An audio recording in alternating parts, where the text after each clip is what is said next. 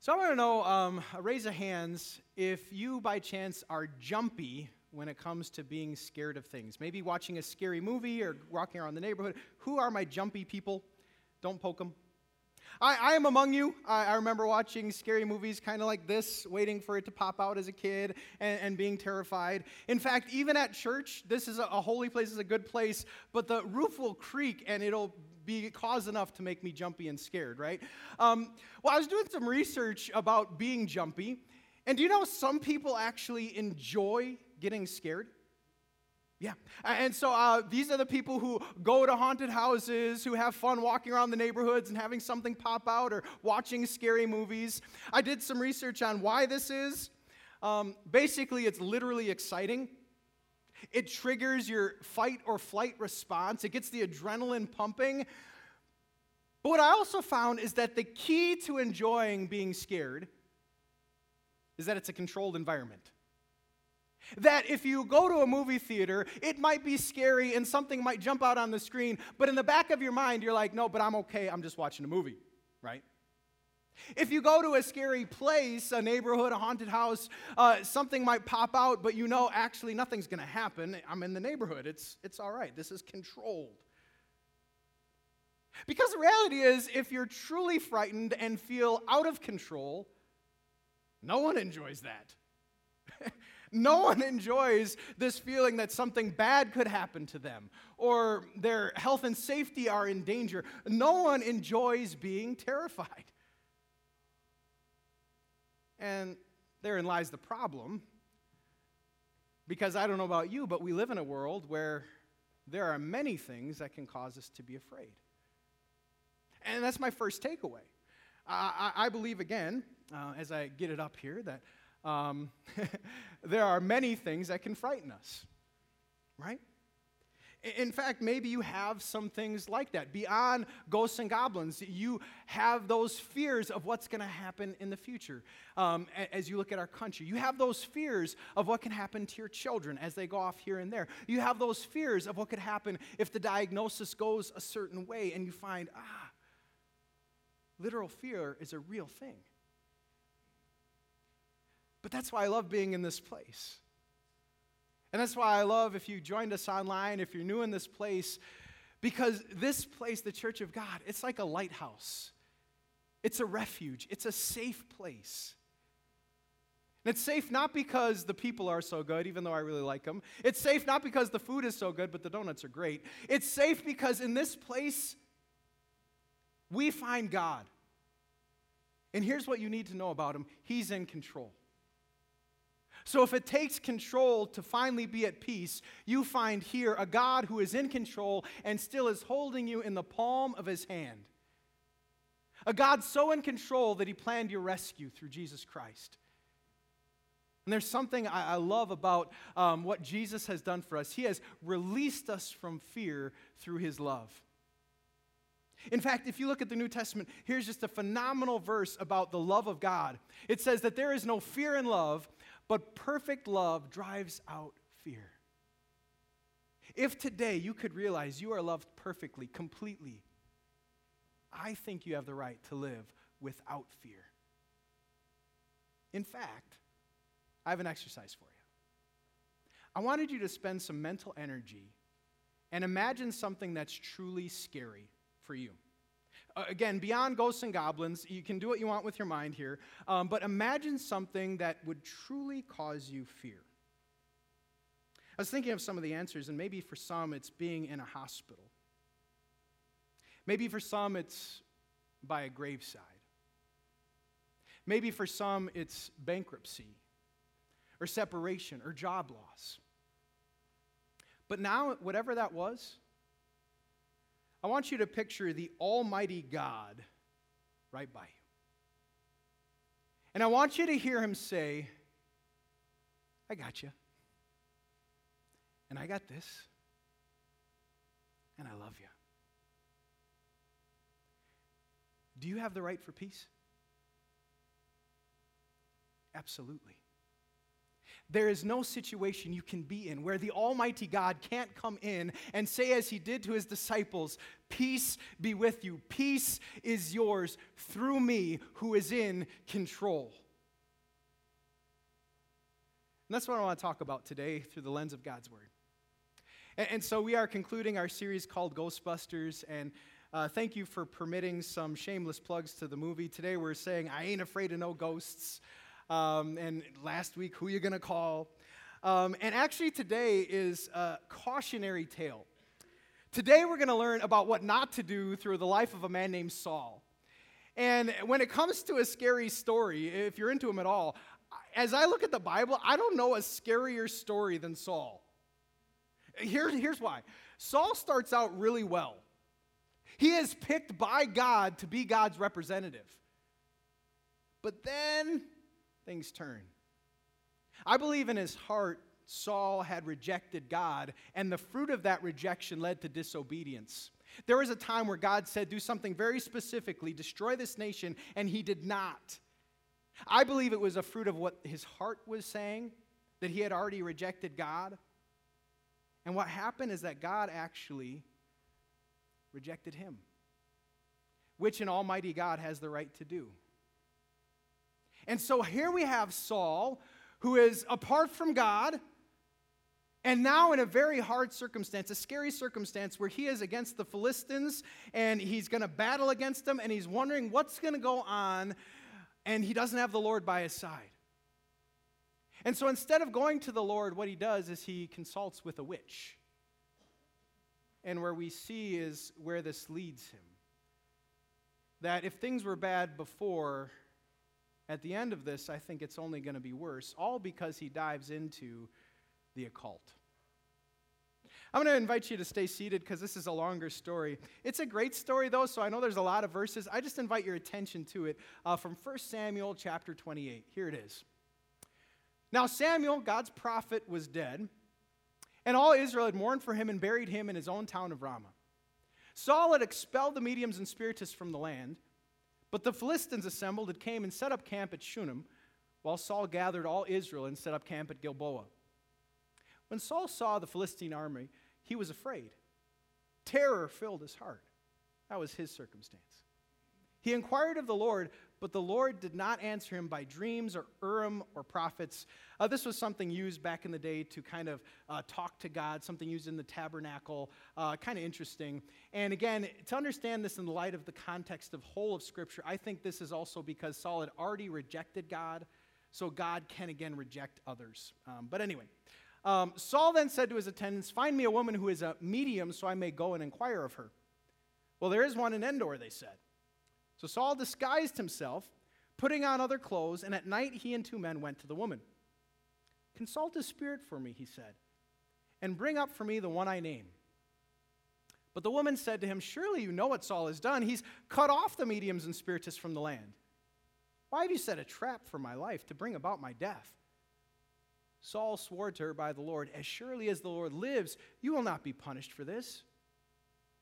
Then the woman asked, whom shall I bring up for you? Bring up Samuel, he said. When the woman saw Samuel, she cried out at the top of her voice.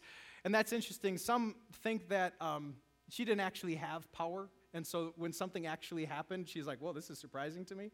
But anyway, and said to Saul, why have you deceived me? You are Saul. So knew something else was going on. The king said to her, don't be afraid. What do you see? The woman said, I see a ghostly figure coming up out of the earth. What does he look like? He asked. An old man wearing a robe is coming up, she said. Then Saul knew it was Samuel, and he bowed down and prostrated himself to his face to the ground. Samuel said to Saul, why have you disturbed me by bringing me up? I'm in great distress, Saul said. The Philistines are fighting against me, and God has departed from me. He no longer answers me either by prophets or by dreams. So I've called on you to tell me what to do. Samuel said, why do you consult me now? The Lord has departed from you and become your enemy. The Lord has done what he predicted through me. The Lord has torn the kingdom out of your hands and give it to your neighbors, to David. Because you did not obey the Lord or carry out his fierce wrath against the Amalekites, the Lord has done this to you today. The Lord will deliver both Israel and you into the hands of the Philistines, and tomorrow you and your sons they'll be with me. The Lord will also give the army of Israel into the hands of the Philistines. Whew. Talk about bad to worse. The result? Immediately Saul fell full length on the ground, filled with fear because of Samuel's words. His strength was gone, for he had eaten nothing all day and all night. Now I'm just curious, how many of you ever heard this lesson before? I know I've never preached on it, but some have heard of it. It's really, really interesting account when the spiritual world is considered. But for us to be at peace, can you just turn to your neighbor and say, be at peace, you have perfect love. Be at peace, you have perfect love. All right, so we'll try to keep things light, even though this is some heavy words, right? In that attempt, do you have a favorite movie to watch during this time of year? Don't all choose this one, but what about Hocus Pocus? Yeah. And Hocus Pocus was a great one about witches, kind of scary witches and what they were doing with the kids and everything, but it was interesting. And it's fun to consider dressing up. It's fun to consider these things in a silly way. But then when people take it seriously, that's where I think it starts becoming concerning. And I wanted to segue from made-up witches to real witches. In fact, I was reading an article that says that hip witchcraft is on the rise in America. People were doing studies of those who wanted to do witchcraft, and they found that in 2001, there were about 100,000 Wiccans. Today, there are about 2 million. In fact, about a decade ago, it would have been not in vogue to publish spells online or to talk about witchcraft or things of that matter. Now you can go on TikTok, and there's a whole TikTok handle just dedicated to witchcraft. This is a different age. Well, as they were doing studies, they found maybe a correlation because if you've researched the millennials, they're known as the nuns, a lot of them. And none has to do not with the Catholics. It has to do with religious affiliation. That many are claiming they have no religious affiliation. Because of that, I think interest in the occult could be on the rise. In fact, as I was studying for today's lesson, one of the commentators put it this way. He said, where there is a spiritual vacuum, the occult becomes popular. I also looked at some of the ideals of Wiccanism, and one of the ideals, something that is appealing, is that it's a place where you can do your own thing and it's accepted. And you just think of how appealing that is. I just want to do what I want to do. In fact, they have one rule, and that is as long as no one gets hurt, don't harm anyone. But I actually think that's a non sequitur. I think when everyone is doing what they want to do, someone will get hurt. And I think that happens through the book of Judges. That's a topic for a different time. But the question I wanted to bring up to you is this. When diving into a different spiritual realm, apart from God, does that make life better or does it make it worse? And here's where Saul's story enters in. So Saul, again, had rejected God, and God had rejected him. And now, even though at one time he had said, don't go to mediums and spiritists, that's exactly what he does.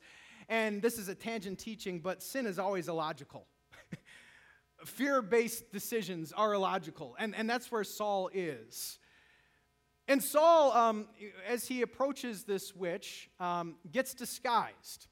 Saul disguised himself, putting on other clothes, which is, by the way, I thought it was a fitting Halloween text because he's the first one dressing up. I don't know if it was Buzz Lightyear or Woody, probably not. And I think in general, getting dressed up is kind of fun, right? In fact, if you were here yesterday, there was a lot of people dressed up in a great way. We had an amazing trunk or treat. I thought there were about 700 people here. In fact, here's a picture of some of those who are dressed up. I love the Hulk there. I love skeleton. There we go, right? Just amazing thing to get dressed up. In fact, maybe that's what some of you are going to do today. But what Saul is doing here, it's a little bit different. Saul is not getting dressed up because he's going trick-or-treating. Saul is getting dressed up because he's dealing with shame. And something about living in shame and guilt is that you want to live in disguise. I consider the account of Adam and Eve. Remember when they eat from that tree? What did they do in the garden? They tried to hide from God. God even said, where are you, right? Have you eaten from that tree? And so what I find is this kind of principle that shame makes us want to dress up and hide. So if you've ever wanted to use the cover of darkness, if you've ever been in a place where you're like, I hope no one notices me here, if you've ever been in that place, it's usually a tip-off that you're up to no good. It's usually an ultimate red flag of don't go here. But I'm also reminded of this proverb, this dichotomy that, yes, shame might make us hide, but what would righteousness do? In Proverbs 28, it says this, the wicked flee though no one pursues, right? The wicked who are up to no good, they're always scared that something's going to happen because in their heart of hearts, they know they're up to no good. But what about the righteous? The righteous are as bold as a lion. I wanted to talk about that because we have the Spirit of God in here. What would it look like for a whole crowd, a whole church family to walk out of these doors as bold as lions? I remember when I had a buddy who did this. I was on a mission trip in South Carolina with 3 other guys who are all now pastors. And we were going door to door, which I know is not quite in vogue anymore. But we were going door to door, and we were inviting people to church. And it was all good, and we were pretty courageous until a ferocious dog. Now, I know there are dog lovers here. I love dogs. But have you ever met a dog that seemed like it wanted to tear you apart? Like, this wasn't like just minor barking. This was like, stay away barking because I'm ferocious, right? I don't know if it was a pit bull or a Rottweiler. I forget. But anyway. And so 3 of us, I thought, were wise, and we walked right by that house. Sorry, good luck. You have a ferocious dog. Not Shane. Shane is now a pastor in a bold way for God. Shane walks through the fence, by the dog, up to the porch where the guy was who was observing all of this, and invites him to church. I call that righteous swagger. Shane knows I'm on a mission from God, even better than the Blues Brothers. I am going to invite this person to church, and it's going to work, right? What if you and I live that way? Tomorrow's Monday. What if you wake up tomorrow and you say, you know what? I'm going to be up to good things. I got the Spirit. I love Jesus. Today, I'm going to be the best worker. I'm going to be the best spouse. I'm going to be the best student. I'm going to be the best sibling. I'm going to be the best friend. And tomorrow, as you wake up with that dedication, what's going to stand in your way? If you know God is on your side, if you know you're in His will, why do you have to be afraid of anything? You might face obstacles, but you don't have to fear them. And so the dichotomy to Saul is this principle, that the righteous ain't afraid of no obstacles. They go on mission trips, they canvass, they start churches, they love people, they're generous, they give without abandon, all because they know they're up to good things.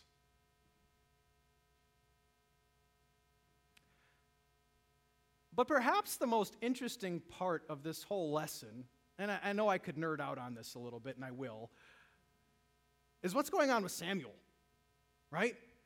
And when it comes to conjuring up Samuel, I read a lot of commentary this past week, and there are really 2 different options. One option of Samuel is that it really was him and God allowed this to happen.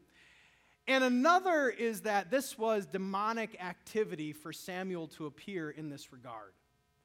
So as we turn to verse 13, and Saul is with the witch, this is what it says. I see a powerful spirit coming up out of the earth.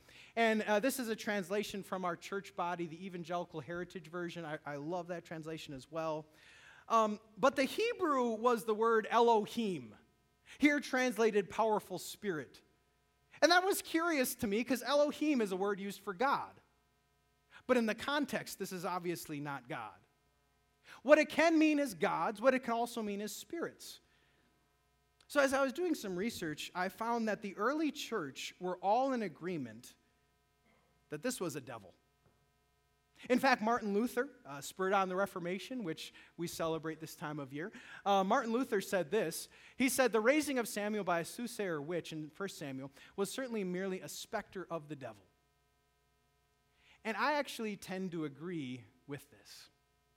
I agree with it for a few reasons, because when Elijah and Moses appeared in Transfiguration, they were in a glorified state, not here with Samuel.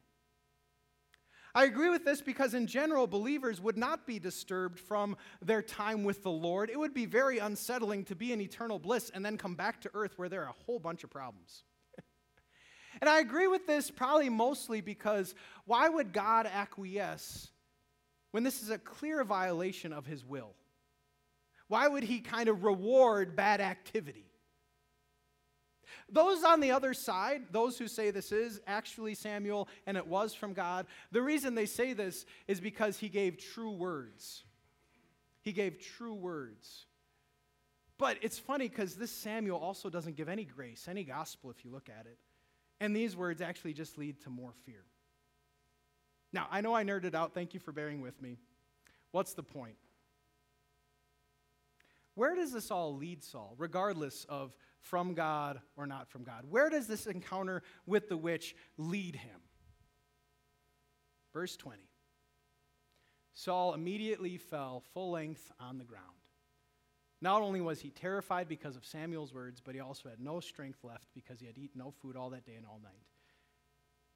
What was bad before, now getting away from God, doing things he shouldn't have done, is definitely worse.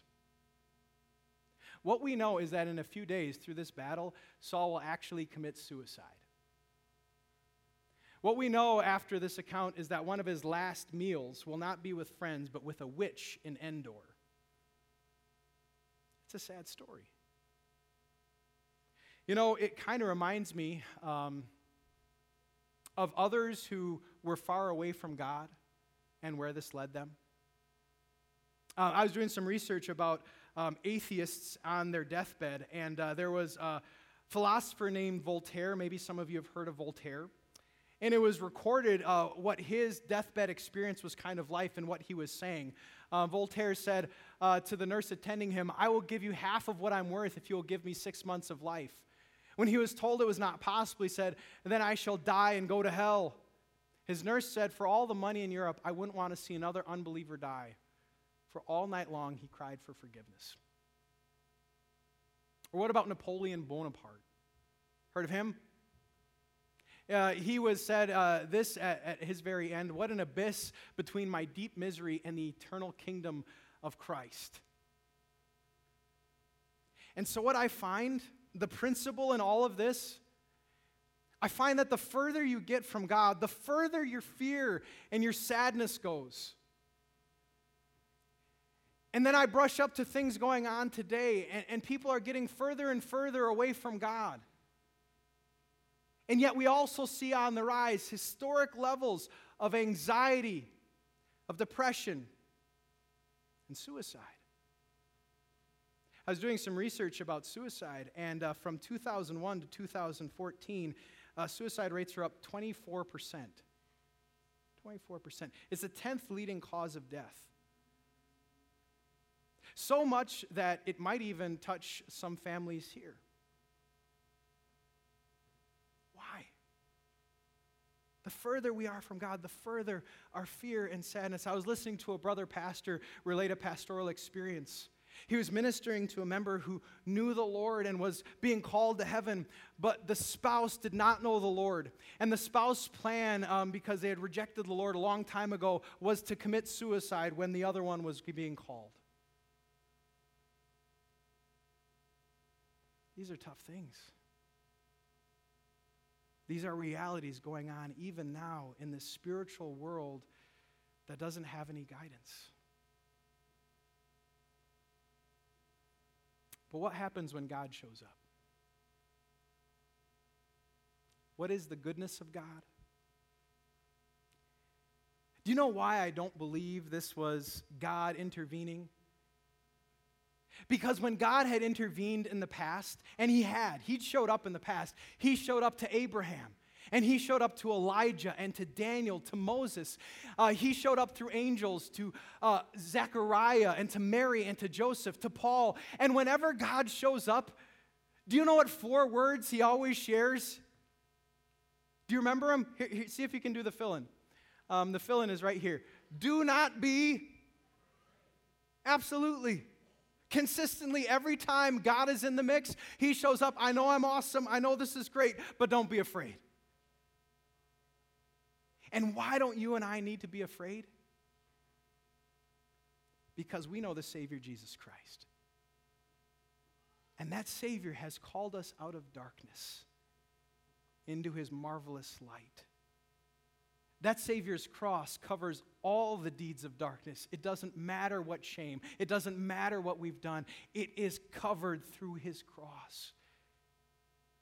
That one calls you no longer to be a slave to sin, but a slave of righteousness, and live for him alone and have the confidence of righteousness as he looks at you as loved. In fact, I love when Jesus shows up. He has 4 words better. He doesn't say, don't be afraid. You remember what he shared? First lesson. He shared, peace be with you. And I get to be Jesus' ambassador, and you need to know Jesus is just here in this place. And if Jesus were saying this to you, this is how you should take it in, that peace is yours. Peace be with you because of Jesus. Not based on your performance, not because you got it all together, but because he is our Savior. And he has redeemed us. How good it is to be by the Lord. I don't want to be anywhere else. Because this is what I find being in the Lord. That the closer you get to God, the closer is your peace and joy. When you grow up in Christian maturity, you live less afraid. You live with a confidence that God is on your side and always with you. There's this huge dichotomy between the ending of King Saul's life and the ending of Paul's life, the apostle. If I could update you, Paul was in Rome and he had true threats on his life. He had shipwrecks and snake bites and floggings and beatings. And while he was in Rome, he could have faced the Colosseum under Nero. He could have faced death for his faith. But Scripture tells us what Paul's activity was like. The very last verse about his life was this. He was preaching the kingdom of God and teaching about the Lord Jesus with all boldness and without anyone stopping him. The one who could have lived in fear definitely did not. In fact, I love the Christian witness at the time of the Colosseum. There was a Roman doctor attending to those who were dying in the Colosseum for their faith. And this is what that Roman doctor, Claudius Galenus, said. He said, "For fearlessness of death in the hereafter is something we witness in them every day." But maybe I don't need to give you historical stories because maybe you've met a Christian like this. I remember my grandfather on his deathbed. He was 93 years old when the Lord called him. But even before this, he was ready to meet the Lord. Met someone like this? He wasn't scared. He wasn't disturbed. He was confident that when the time came, it would be better by far. Because to live is Christ, but to die is gain.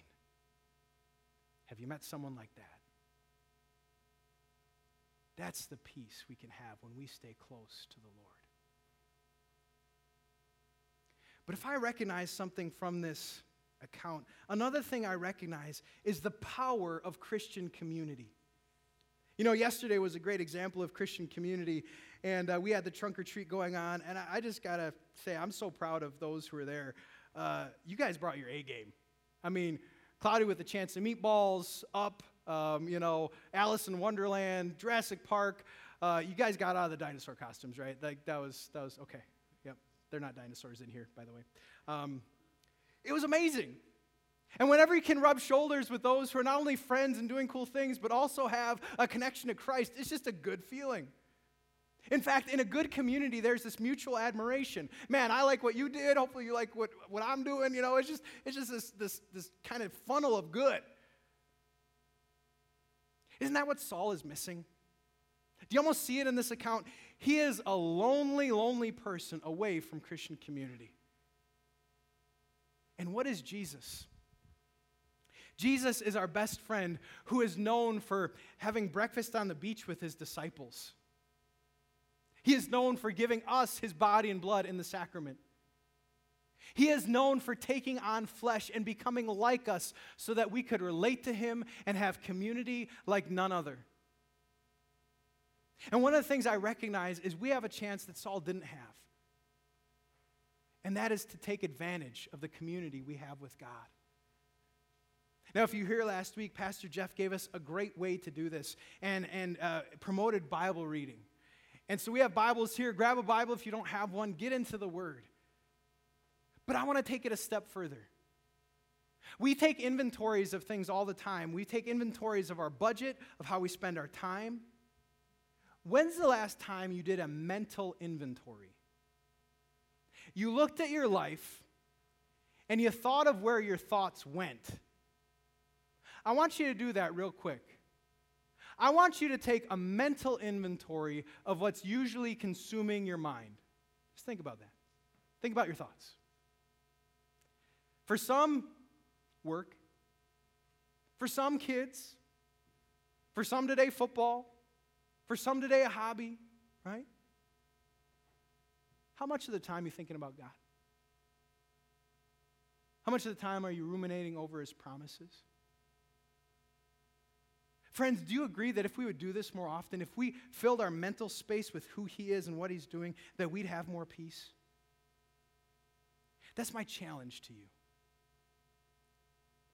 To plan to think about him more often. Maybe coordinated with the Bible, maybe by memorizing the Bible, maybe through prayer life, that you're going to plan to have more mental energy spent upon our God.